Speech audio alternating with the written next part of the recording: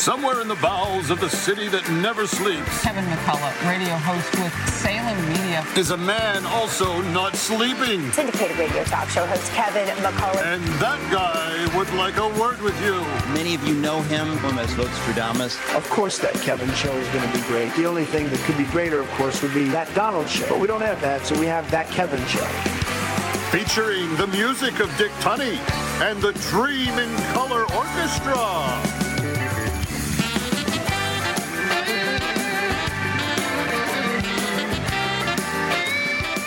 He's been a Wildcat and a Jayhawk, along with being a governor, a senator, and an ambassador, Sam Brownback. She's a concerned woman who's now live 24/7, Sandy Rios. Funny man and sketch artist, John Christ. And in the spotlight, Ann Wilson. And now, live from Times Square, where 6 of the Supreme Court justices went for a happy hour on Friday, here's that Kevin!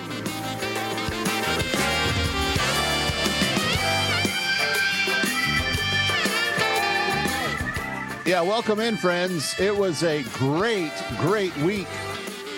If you are someone who loves common sense, if you're someone who wants, I don't know, a little bit of this kind of crazy, out-of-control court stuff to be reined in a little bit, this was the week for you. There was no better outcome than the final 4 or 5 cases that the Supreme Court handed down this week.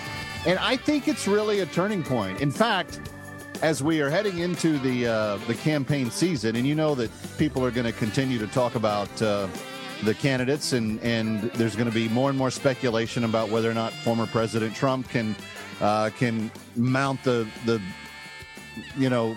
burden that he needs to get past all of his court cases and be able to campaign rigorously and get out there. I mean, obviously, none of this stuff is hurting him with the polls because he's doing fine. But the other side is having a bad time. Oh, I was going to say, and so one of the justifications for why President Trump should be out there banging the drum every single day, he should be bragging about this last week at the Supreme Court, because it was his court that delivered the affirmative action, college tuition, religious liberty wins that all came down in the last few days. Welcome to the weekend. Kevin McCullough, glad to have you with us. Speaking of campaigning, did you see the other guy over on MSNBC? I'm going to be down there congratulating him. I said I'd be a president for every American, whether they voted for me or not. Well, and the ones that didn't vote for your bills but run on them. That's right. Mr. President, thank you. Thank you. Thank you very much. I appreciate it's great to have you. Thank you. Don't go anywhere. And then he gets up and kind of we'll have reaction. He gets up and he kind of weirdly walks off the TV set. I felt bad for the poor news anchor. She didn't know what to do. Where's he going? Why is he getting up? We're not done yet, Mr. President. Wait till the camera goes to break. You could feel the anxiety welling up within her, but she was a professional. She kept looking at the camera and giving it eye contact, doing what she needed to do to be a serious news anchor for MSNBC. Anyway, yes. So how big were these wins? Well, when you consider that between Roe v. Wade of the last judicial season and the affirmative action ruling, the 2 wins this week on spectacularly important religious liberty issues, both the case of the man who was being prevented from, it was going to be fired from his job for worshiping on a day in his faith, worshiping on a day when the post office wanted him to work, and he said, no, that violates my deeply held, sincere religious belief that I have been practicing since I was a little kid. This is how you repay him. And the Supreme Court said, nope, you can't do that. If he's willing to work the other 6 days of the week, and this is the accommodation in order to observe his faith, then you need to do that. And the court was very clear in that. The other religious liberty win, and this is huge. For years, I have been predicting that soon in the Supreme Court, there were going to be these 2 head-on-head locomotives that were just coming at each other, and there was nothing going to break the speed. And what was going to happen was, at some point, one of them was going to bounce the other one off the track. And these would be the two groups. All of the people that have been seeking sincere practice of their faith as it regards to sexual immorality and what makes up proper sexual practice according to their faith. All the faiths, by the way, address sexual practice. Judaism, Islam, Christianity, they all say there are forms of sex that are moral and there are forms of sex that are immoral. It is a very recent notion by only a very small portion of people that believe that there's no rules at all to sex, that there's no moral guidance on it at all. And one of those groups that holds that belief are all of the LGBTQ people. They think, there's no rules here. We can just do whatever we want. And nobody's really keeping them from doing whatever they want. But the problem was they didn't just want to do what they wanted. They wanted to put what they believed on everybody else and make everybody else act as though they believe it too. This is why they've been working the court systems and manipulating the laws and making the case for all these years that they have to be allowed to not just do what they want to do with whoever they want to do it with. They have to make sure that you like it and that you say out loud that you approve of it. So whether it's adultery or lesbianism or transgenderism or whatever, this is how that group of people have been approaching that subject for the last couple of decades. And I've been saying these two forces are going to meet head on at some point, and they did in the Supreme Court this year, and they decided on it just yesterday, day before yesterday. And it's this: between the choice of letting people do sexually whatever they want to do, whenever they want to do it, with whoever they want to do it, giving them preference over people that practice sincere faith and have for decades and centuries, that when those two things are in conflict right now, the tie is going to go to the people that practice faith, which is basically how our founders drew up our founding documents. That the free practice of one's faith is something that cannot be infringed upon, limited, et cetera, et cetera. And even though this group that wants to do whatever they want to do with whoever they want to do it, whenever they want, even mutilate their own body in the process, that part of life is not part of the founding principles of the country. No one's telling them they can't do whatever they want to do, but it's not a founding principle. The right to free speech, the right to assembly, the right to practice your faith, these things are core principles. And the court found it that way this week. So what does that mean? In the case that they heard directly, a woman that is a fantastic creative designer will not be forced to build websites for people that do whatever they want, whenever they want, however they want, etc. And the three minority, the three that voted against that decision, that countered that decision in the Supreme Court, just went ballistic. I mean, they literally had fireballs shooting out of their earlobes and eye sockets. They were so angry about this. And you have to ask yourself on some level, why are they that bent out of shape about it? Does the practice of religion really mess people up that badly? Evidently it does. Take a listen to what Governor Sarah Huckabee in Arkansas has been dealing with. During the pandemic, learned that if you put painter's tape down, you can create a pretty unbelievable mosaic using sidewalk chalk. And they did an absolutely stunning mosaic with a cross in the center at the front entrance to the governor's mansion this week. And an out-of-control leftist group demanded that I erase the cross from the entrance of the governor's mansion and delete my social media posts. I have a very simple response for them. Absolutely not. Not only will I not erase it, I may see if we can put them all over the sidewalks and get my kids to make even more of them, because it is insane to think that this group could tell my kids that they can't put artwork out in front of the governor's mansion celebrating their Christian faith. When you think about it, everything that Governor Huckabee just said there is truly unfathomable. That some group of people are so offended by the fact that her children have a faith. Remember, faith is a founding principle, building block of our system. But this group so insanely angry that her children have a faith that they demanded that the governor pick up the chalk drawing off of the sidewalk and forbid it from being drawn any. I'm with Sarah on this. Draw more of them. Draw them everywhere. Get that tape, get those chalks, make those mosaics, and have fun with it. Kevin McCullough coming right back.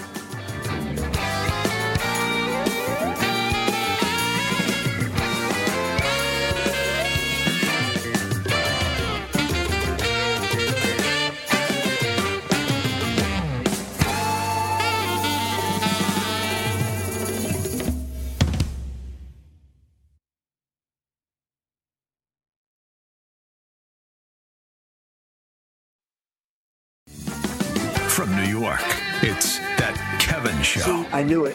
Come on, Kev. What's a few classified documents between friends? I told you all the time. I knew it. I knew he had some too. Here he is. That Kevin McCullough. My next guest is someone that I came to have great admiration for when he was a governor of a Midwestern state many, many, many years ago. In fact, it's been over 20 years, I think, since that was the case. He ran for president. I loved talking to him on my show at that time, and he's done a lot of really good work in recent years for the Trump administration on religious liberty on the global scale. And there's even a fun little anecdote that he might remember, he might not, that his name was used to help propose to my wife many years ago under a very false pretense.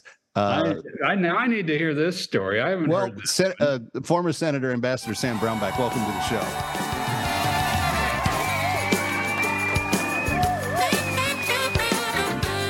Well, thank you, Kevin. Pleasure that I could do. So my bride and I did relay this to you and I'll tell the short version, but she was working for Salem headquarters out in Camarillo.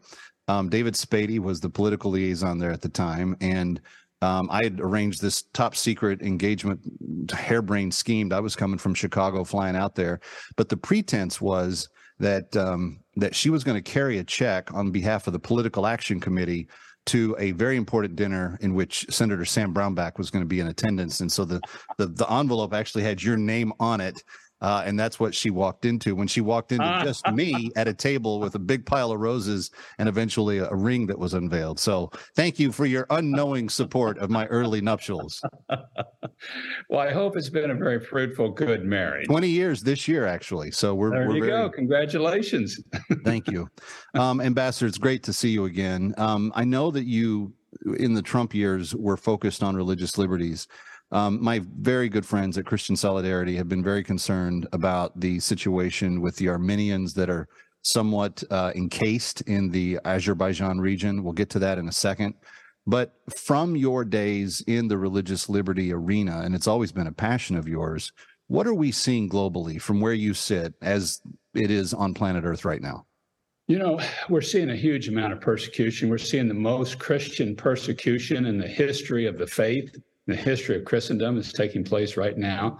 It's got a lot of different varieties of it, from people being killed to really a lot more subtle forms taking place. But it's just at a record level.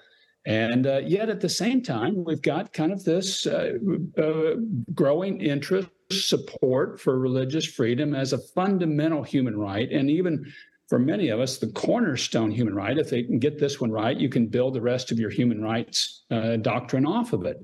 So, you know, I think it's one of those situations where you just really have a tough situation, but there's now kind of the cavalry starting to come together and charge the hill. Well, one of the things that my listeners and viewers have been very familiar with is that we have been liberating enslaved people from northern Sudan with Christian Solidarity for a number of years, but they're active in a number of other countries.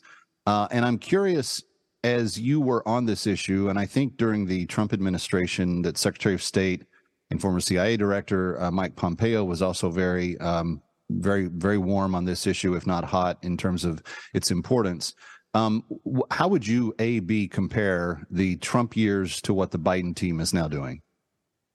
The Trump years were kind of the launch of religious freedom being a cornerstone human rights and a cornerstone foreign policy issue from being kind of a boutique issue that, okay, some Christians are interested in it, but it's not a mainstream foreign policy issue. It's now gone mainstream, at least for conservatives and people in the Republican side. And more and more people are seeing that it's the root way to prevent genocide. Most genocides are of religious minorities. And so if you have religious freedom, pluralism, the protection of religious rights for everybody all the time, it prevents genocide. And where you don't have it, you get crimes against humanity and genocide. So we've really made some real progress there. Unfortunately, on the Democrat side, they're for religious freedom, but it's kind of one of a whole bunch of human rights. And it doesn't have any special place for anybody. So this was a cornerstone issue for the Trump years, and not so much so for the Biden. They're kind of more concerned with equal protection of pronouns now, as opposed to religious liberties. And I think that it is a whole bunch of them. Yeah, lots of pronouns. Well, and here's the thing, Ambassador, the issue is that if you come from a political worldview, forget the word political, if you just come from a worldview that does not embrace the imago Dei of the human being, the inherent goodness of faith in God and just the potential for what that means to the human experience, if it's not a priority to you, then being persecuted for it kind of just falls on dead nerve endings, doesn't it? I wouldn't say it falls on dead nerve endings, but it just becomes a lesser issue to you. It's significant because somebody's being persecuted. That the Uyghurs are being persecuted by the Chinese has a multiple set of foreign policy implications and practical impact on people. And so the Biden administration supported the genocide determination that Secretary Pompeo had made.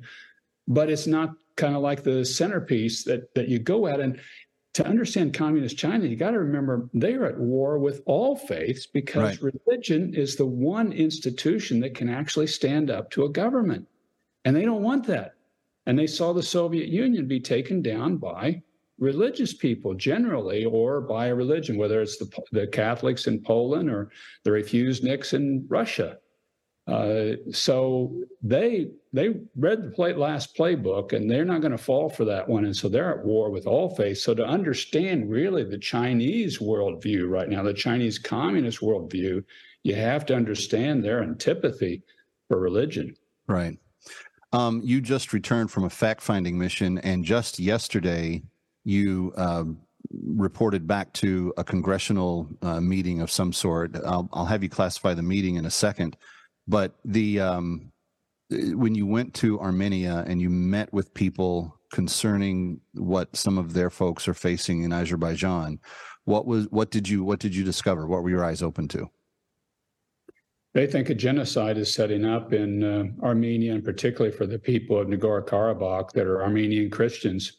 And they think it's going to be the second Armenian genocide after the 1915 one that killed 1.5 million Armenian Christians by the Ottoman Muslim Turks. Same people they're at war with, or that are at war with them now. The apple hadn't fallen far from the tree. And my experience in foreign policy and around people is that history is kind of the roots and the legacy of what you're going to see today in the tree. And you just, that same hatred, that same dismay, that same different people here that we don't want here. That's what's happening in Nagorno-Karabakh to about 120,000 Armenian Christians that they've got blockaded right now. Azerbaijan does, with the backing of Turkey and the allowance of Russia. Russia is allowing this to happen. They've been historically the protectors. They're not protecting it. And the Azeris are just trying to squeeze them out. And that's what can take place. When we come back, I want to ask you what is being done about this on the national and international scale, and then also ask you what we can do as individuals. We're speaking with Ambassador Sam Brownback, who served as the Ambassador for Religious Freedom under the Trump administration. He was also a former presidential candidate and well-beloved senator and governor from the state of Kansas. Stay with us. Coming right back. Ready or not, we'll be right back. That Kevin.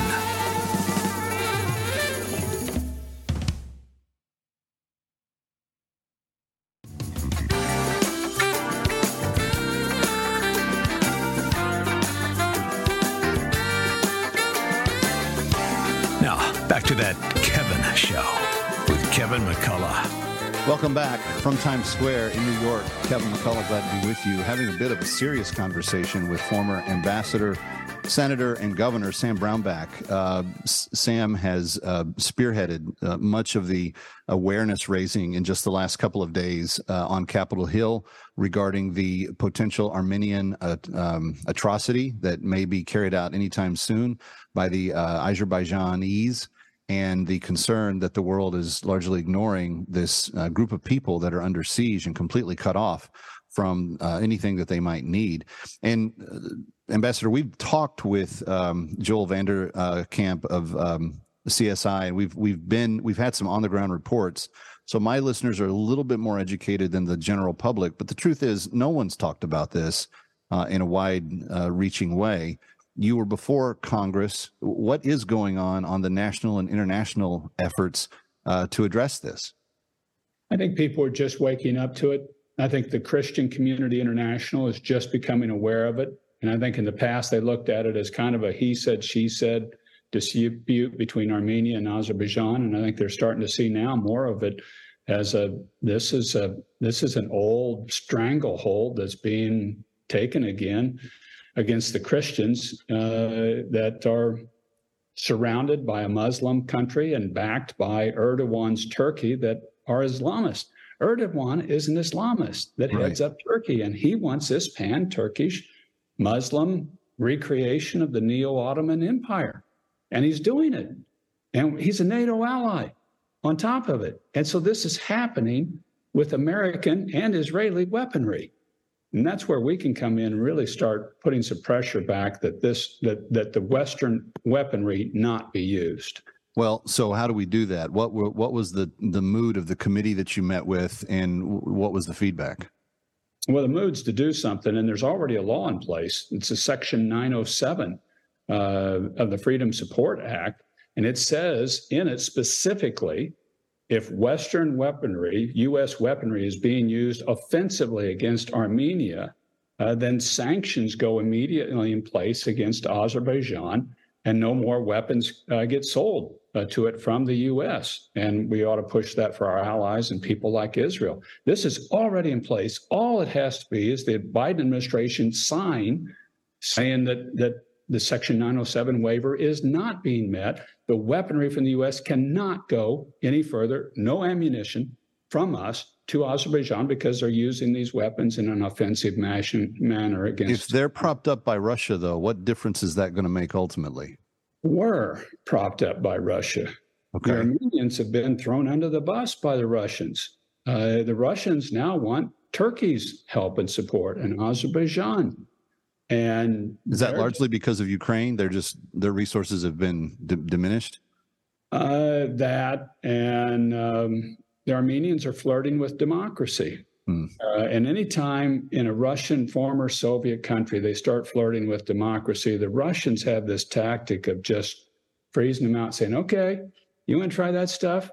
Fine. And they put their boot on you any way they can, economically or strategically or militarily. And I think that's what's happening to Armenia. Let's talk about, from the perspective of my individual listeners and viewers, we have people that care, that are part of this audience. I know that Dr. John Eibner's big request every time he's with us is to talk to your pastor about this and start spreading the word through the local church. But what conceivably could American citizens do? What action steps could we take right now to assist your efforts to get Congress to move? Number one is pray. Lift this up as a matter of prayer. Number two, contact your member of Congress, asking them to put pressure on the administration to enact these 907 sanctions and Magnitsky sanctions against the Azeri leadership. And these are individual targeted sanctions against the leadership in Azerbaijan. And I think we ought to do it on Turkey as well. And also ask your member of Congress to pressure Israel not to send weaponry to Azerbaijan. I think those are tangible things that will make a key difference. And now is times of the essence, Kevin. If we put pressure now through the U.S. and our Congress to do this, I think we can head off this. I think the Azeris will back off of this blockade they've got against the 120,000 Christians in Nagorno-Karabakh. But it's got to happen now. It's got to happen now. It needs to move now, or this thing could get desperate pretty fast. Well, let me give a phone number real quick, friends. If you're listening or watching, we'll put it up on the screen as well. 202-224-3121, 202-224-3121. Kev, you have that phone number memorized. Yes, that's the Capitol switchboard. And from there, you can reach any senator or congressman's office. Ambassador Brownback, please come back and keep us posted on what's going on. Happy to do it. Thanks, Kevin. Thanks for raising this. God bless you guys for caring about it. It's important. Absolutely. Coming right back from New York. Stay here. Ready or not, we'll be right back. That Kevin.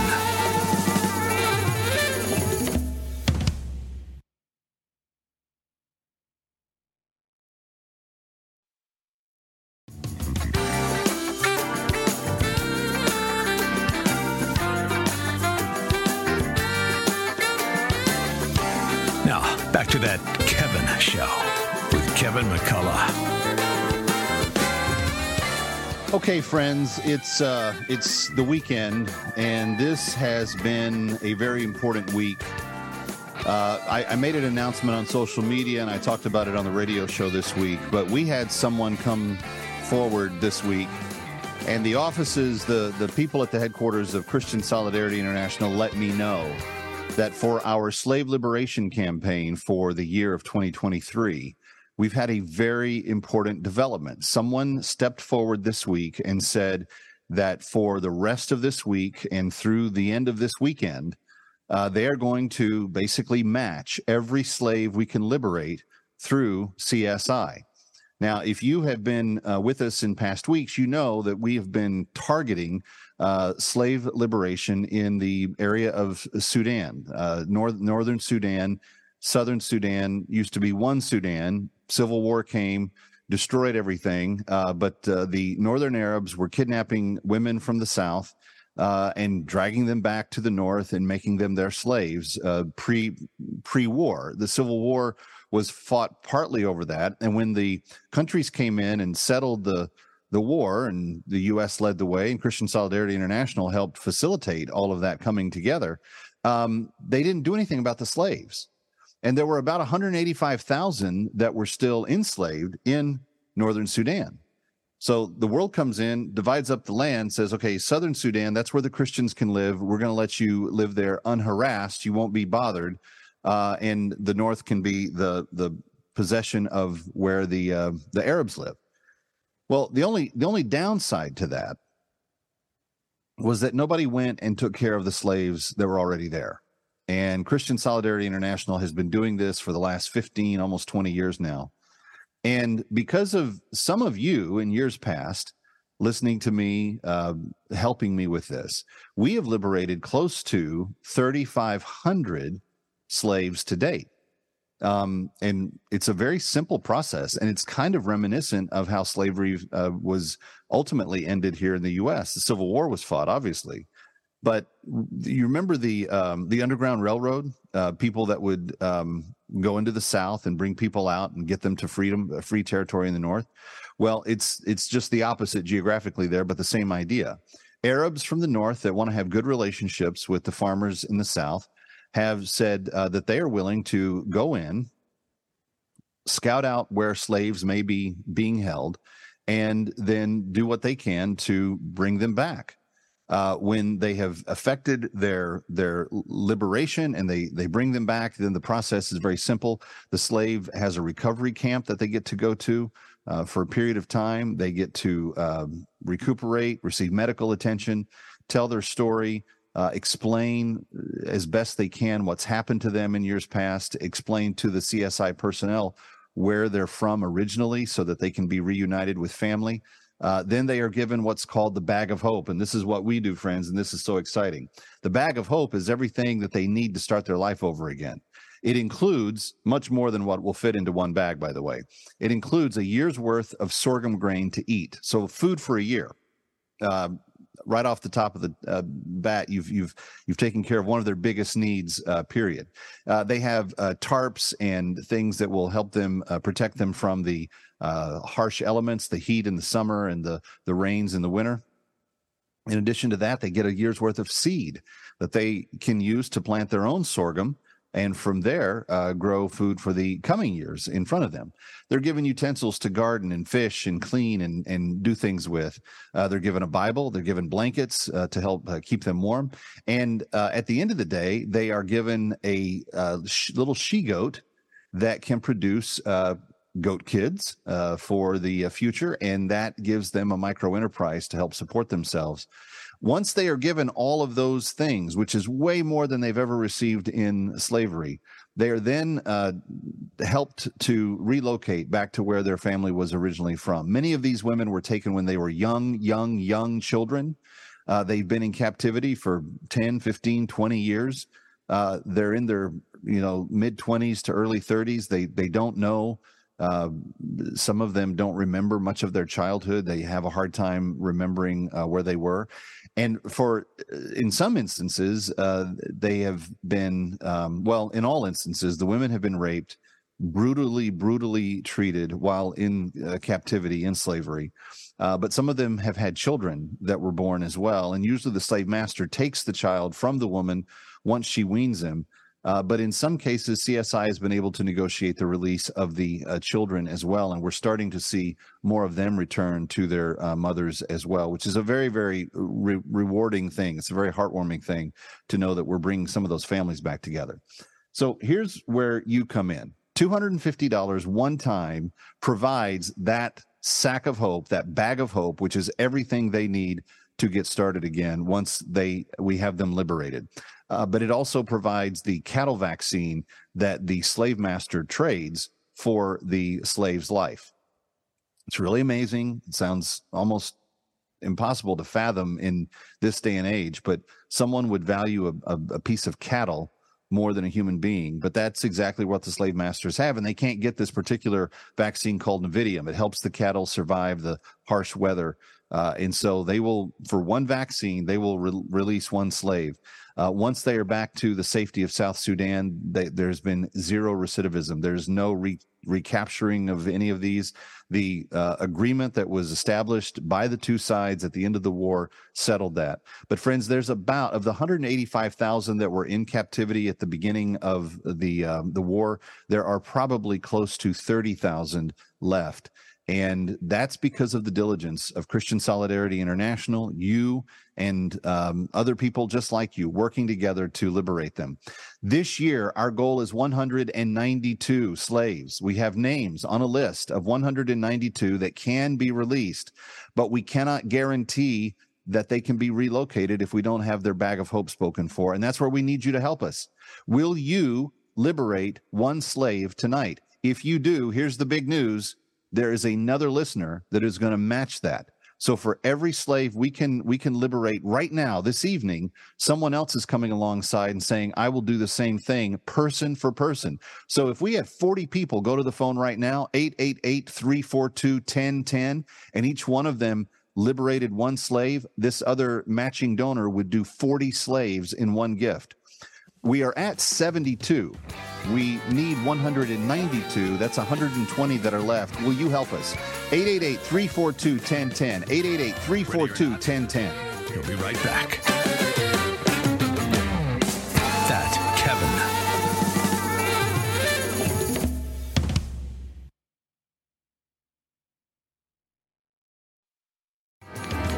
Serving it up with a no-drink minimum.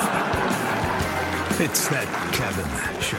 Ladies and gentlemen, she was the 2022 K-Love Female Artist of the Year. And here with a touching brand new song in the spotlight, it's Ann Wilson. My friends, they know I won't take off if they call me. One day a year, and that one day is here. My tears just like a summer rain are falling. It's just what they do when I start missing you. Why'd you have to go? Why'd I have to stay? When's it gonna get easier to make it through the day? I go out walking, I ain't much for talking, just thinking and crying and praying and trying.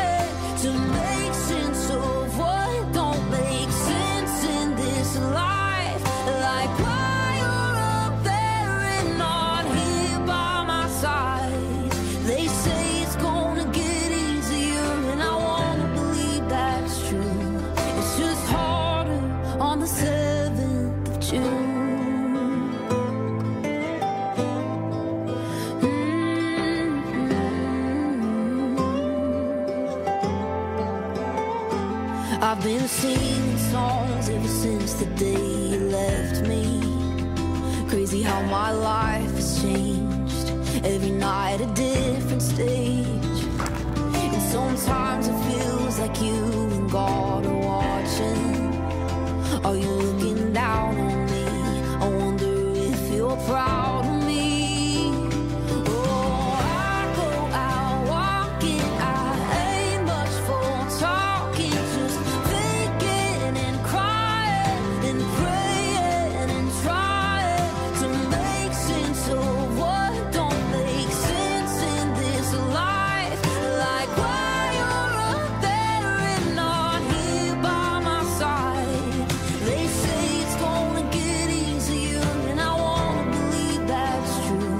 It's just harder on the 7th of June.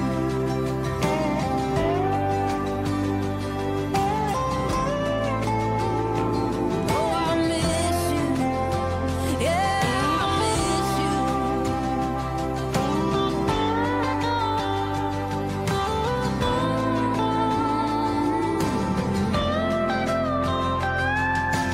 I go out walking. I ain't much for talking. Just thinking and crying and praying and trying to make sense of what don't make sense in this life. Like why you're up there and not here by my side. They say it's gonna get easier, and I wanna believe that's true. It's just hard. Oh, it's just hard on the 7th of June. A very moving story about losing her brother, her dear brother. Here in the Music Spotlight, the newest from Ann Wilson. Kevin McCullough, Hour 2, straight ahead. Hey, get the soundtrack. Search #NewMusicSpotlight on Spotify or Apple Music.